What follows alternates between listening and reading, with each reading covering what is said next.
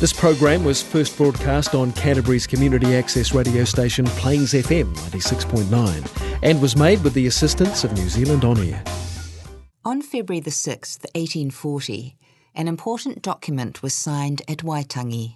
Known as Te Tiriti o Waitangi, this document was a covenant between the many hapu of Aotearoa and the British Crown.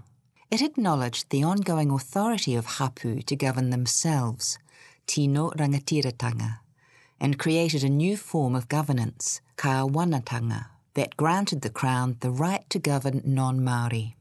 Te Tiriti provides a framework for peaceful coexistence in a rapidly changing world. The story that had led up to this day was one of intrepid journeys, violence, drama and possibility. While there were instances of respectful cultural exchange and friendship, the assumption of superiority by European colonisers led to actions that created misunderstandings and mamae, hurt, that for many continue to this day. These episodes played out featuring a diverse cast of characters whose actions shaped our present day and will continue to reverberate into our future.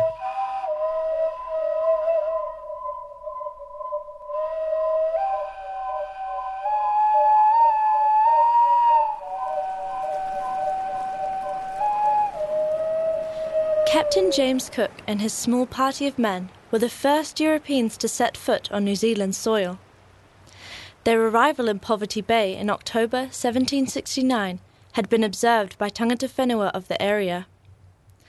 At that time, they were Rongo Whakaata, Ngāi Tamanuhiri, Te Aitanga a Mahaki, and Te Aitanga a Hauiti. Having never seen any peoples other than themselves, at first they thought these outsiders may have been atua, or supernatural beings, or tupuna, or ancestors, who were coming to visit them. These white-skinned people were obviously not their kin.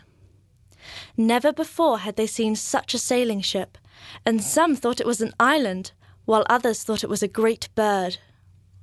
For the first time, there they both were, Māori and European, on the same land. The local people had hidden themselves. Cook and a small party set out to investigate the surroundings and hopefully speak to some of the local people, leaving 4 men behind to look after the boats at the mouth of the Waikanae River.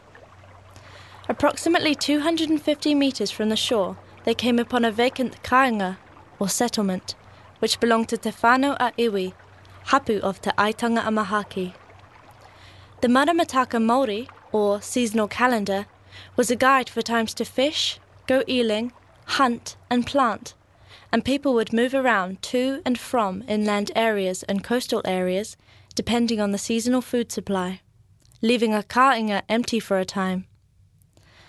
As a gesture of respect, Cook left some nails and beads and continued further up the river. Their exploration was suddenly interrupted with the sound of gunshots.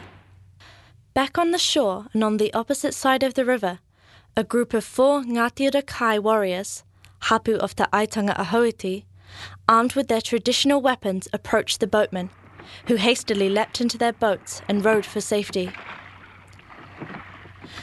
As they fled, they fired 2 musket shots over the heads of the Māori to frighten them off. After the first shot, the Māori stopped and looked around, not understanding what the noise was, but they ignored the second shot completely and continued their pursuit. As one of the warriors, Te Maro, was about to throw his spear at the fleeing boatman, a 3rd shot was fired. This time, the shot was deadly. Te Maro was killed. Before returning to the safety of their ship, Cook and his party returned to the riverbank and lay some beads and nails on the dead body as a way of communicating some kind of peace. Diplomatic relations were not off to a good start.